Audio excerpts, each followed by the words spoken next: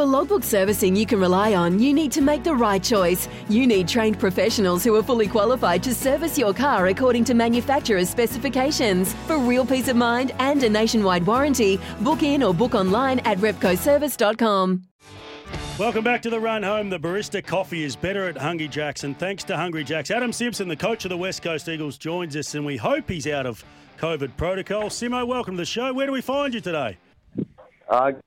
Well, afternoon, boys. I'm at the club. So I know you don't want me here, Hayes, but I'm still at the club, mate. I know you'll keep fighting. I absolutely know that. But so you read the article. We'll start with that. No. That's sorry, good. I didn't. I got informed about it, mate. But that's okay. You've got a job to do, and you've got to be pretty resilient in this gig. So all good, mate. All good. No, I'd like you to read it in its entirety at some stage. But we do appreciate you coming on the show.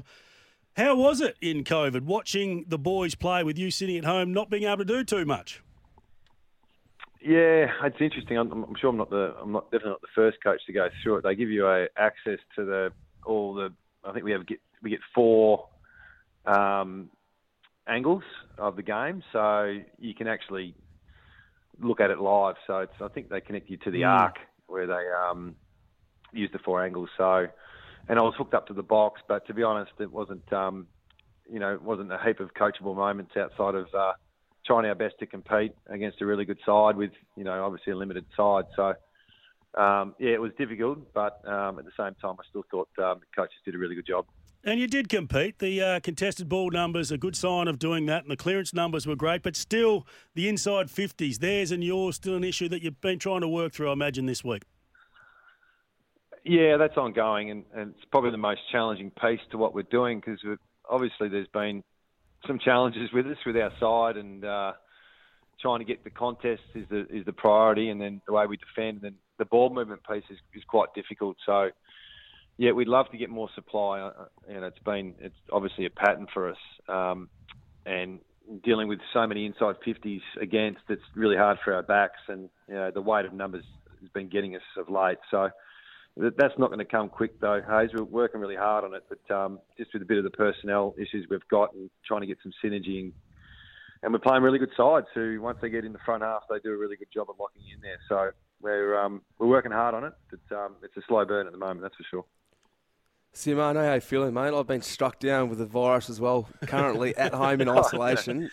And I tell you, my house is not as nice as yours either, so I'm finding it very limited with options to do. Hence the reason why I'm back on radio at the moment. Just getting back a couple of weeks ago, so, the best way to coach the playing group is to learn from your experiences. Against the Richmond game, it was quite evident, the risk to take the game on and be braver with the ball movement, but it led to, obviously you would know, that led to the scores against. Is that the best way to teach a group? Because there's a lot of new faces in the playing group, a lot of guys out through various reasons. Is that the best way to say, okay, let's see what you can do, and then understand it probably doesn't go to plan, but then review it that way, as opposed to just drip feeding a little bit of information through the group? Yeah, it's a good point. It gets back to the supply issue that Hayes spoke about, because you go, okay, well, let's take it on a bit. Let's see if we can get some speed in the game and really work hard off a turnover and try and expose a team the other way. And when it doesn't work, we obviously got the Richmond game, and then the next week we go, okay, let's try, let's just take our time a little bit with the ball and understand what we're dealing with. And then you get stuck with real slow ball movement. So trying to be consistent with the messaging, Shep, what we're like. We try and play the same style, same brand every week. But at the moment, it's just a challenge to get everyone on the same page. So that's our priority at the moment. And we've got Melbourne this week who, if you go too slow, they can really pin you in, and that's any team in the competition. And if you go too quick, sometimes they can really hurt you on turnover. So we've got to find a way to play our way as best we can. But we'll focus probably more on the contest and how we defend, and the ball movement will continue to work on, mate. I think all West Coast supporters would have loved to see the combination with Barrass and McGovern. They probably haven't played together as much as what everyone would like. But another bloke I want to throw in was Shannon Hearn. I thought he was huge on the weekend. What influence is he having with the playing group, not just on field game day, but throughout the week, understanding that he's had so much experience himself. Yeah, well, unfortunately for him and JK, the plan wasn't to play them every game this year, Shep. You know, the old dogs, they need a bit of a spell every now and then, and they've just had to stand up for us. So both of them pretty much played every game. I think JK might have missed a game through the COVID protocols, but it's not ideal for us. But the fact they're standing up just probably reminds you of how good they've been and how good they are still with what they're doing for the side. And, you know, Shannon on the weekend, I think he had 26, 27 possessions and looked as strong as ever. So, yeah, we're probably relying on them too much at the moment for what we've got. But unfortunately, that's just the way it is. But they're putting their hand up every week. And, yeah, really proud of both those guys. Jack Redden, you should be proud of him. He's been a really good recruit for your football club. Game 250. There's not too many in the game of AFL that get to 250. He's been a star and he's still playing some good footy. Well, he's another one that's stood up for us this year. Unfortunately, we've had Sheed out before the season started, and obviously Shuey and Yo and Gaff have been unavailable, and Tim as well. So he's been the one that's been holding up the fort for the boys. And 250, it crept up on us, to be honest. I didn't think he was, because we got him probably pretty later in his career. And when he came to the club, it was for no rhyme or reason. He just liked the club and wanted a new experience. And so when we got him, we thought it was a real bonus. And he really capped off that very important season in 18 with his ability to complement the rest of the mids. It was a pleasure to coach, and he's been really good for us this year. I think you crossed paths with Leon Cameron, a big decision by him today to step away from the Giants after this weekend. Did you cross paths, and are you close to the coaches, and what were your thoughts about him stepping away? Yeah, I worked with Leon at Hawthorn, so I think we both might have gone for the Giants job at one stage. Obviously, he picked me. I think we're working in the same office preparing for the same job interview. So he... I think he's had a tremendous career up there. Obviously, a real challenge with, the longest serving coach they've had, obviously, by a mile, and to be up there for 10 years.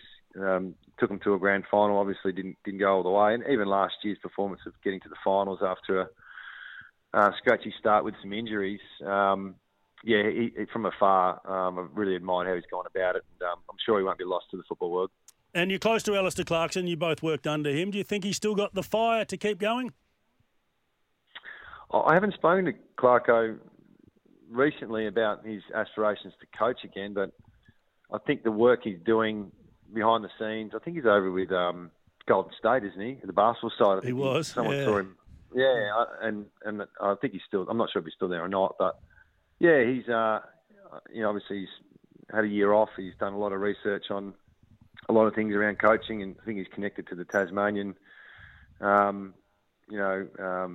situation as well. So I'm not really sure where he's at, Clarko, to be honest. Just looking at your squad that you've named, doesn't look like any COVID this week. How many of your players have had COVID? High 30s now. Yeah, 35, 36.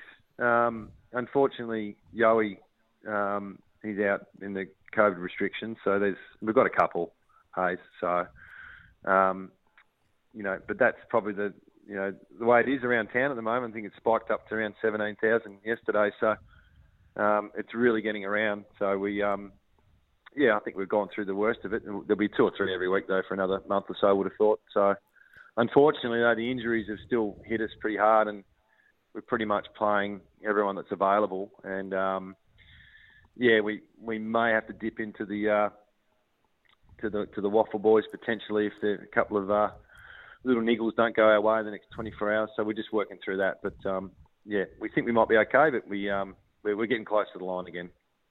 I hear the troops are coming. That's what they're saying anyway, between Sheed and Oscar. We're expecting probably more Oscar probably sooner rather than later. How's he tracking with his injury at the moment? Yeah, he's a while off, Shep. He's out of the boot, and he's pretty much done nothing for 4 or 5 months. So we've got to rebuild his body. He was flying pre-season. Talking about the other day, halfway through January, we had Darling and Allen just ripping it apart. PBs everywhere, and unfortunately, for for Oscar. It's been a while in the boot, and now we've got to rebuild the body a little bit. It won't take that long, but we've got to hit some markers before we can get him on the track. So, yeah, he'll be a while off, but, hopefully in the next few weeks we do get, Shuey and Yo, even Sheeds now training with us, so he'll be playing some waffle footy the next couple of weeks. So, yeah, some of those mids we've really missed in the last month or so, definitely. How do you sell the message against Melbourne on Sunday? Well, it's a two-horse race, Hayes, and you just never know. We need to prepare to win, and we need to prepare to play as hard as we can and be competitive and compete and have a plan, back ourselves in and have a good swing. That's our plan. So it's going to be a pretty daunting task, but you've got to have the right mindset to be competitive and give yourself a chance. So that's the goal for us this week for sure. On the weekend in the Kentucky Derby, there was a 300-1 winner, so they can happen. And yeah, there was. Unbelievable. Shep, did you back that one, Shep? I did not, Hayes. You didn't give me the tip, mate. No, you didn't give me the tip about It's a Ray Day. But Adam Simpson, thanks very much for joining us on the show, mate. We really do appreciate it. No, all good, boys. Appreciate it. All thanks for Hungry Jacks. Pick up better barista coffee and play Uno only at Hungry Jacks. Got that right. He's up and about. You can sense that, can't you, Shep? Obviously, with all the losses, it takes its toll on any coach, as we saw today with Leon Cameron. But maybe the week off has done him a world of good, and he's back and ready to get stuck into the back half of the year.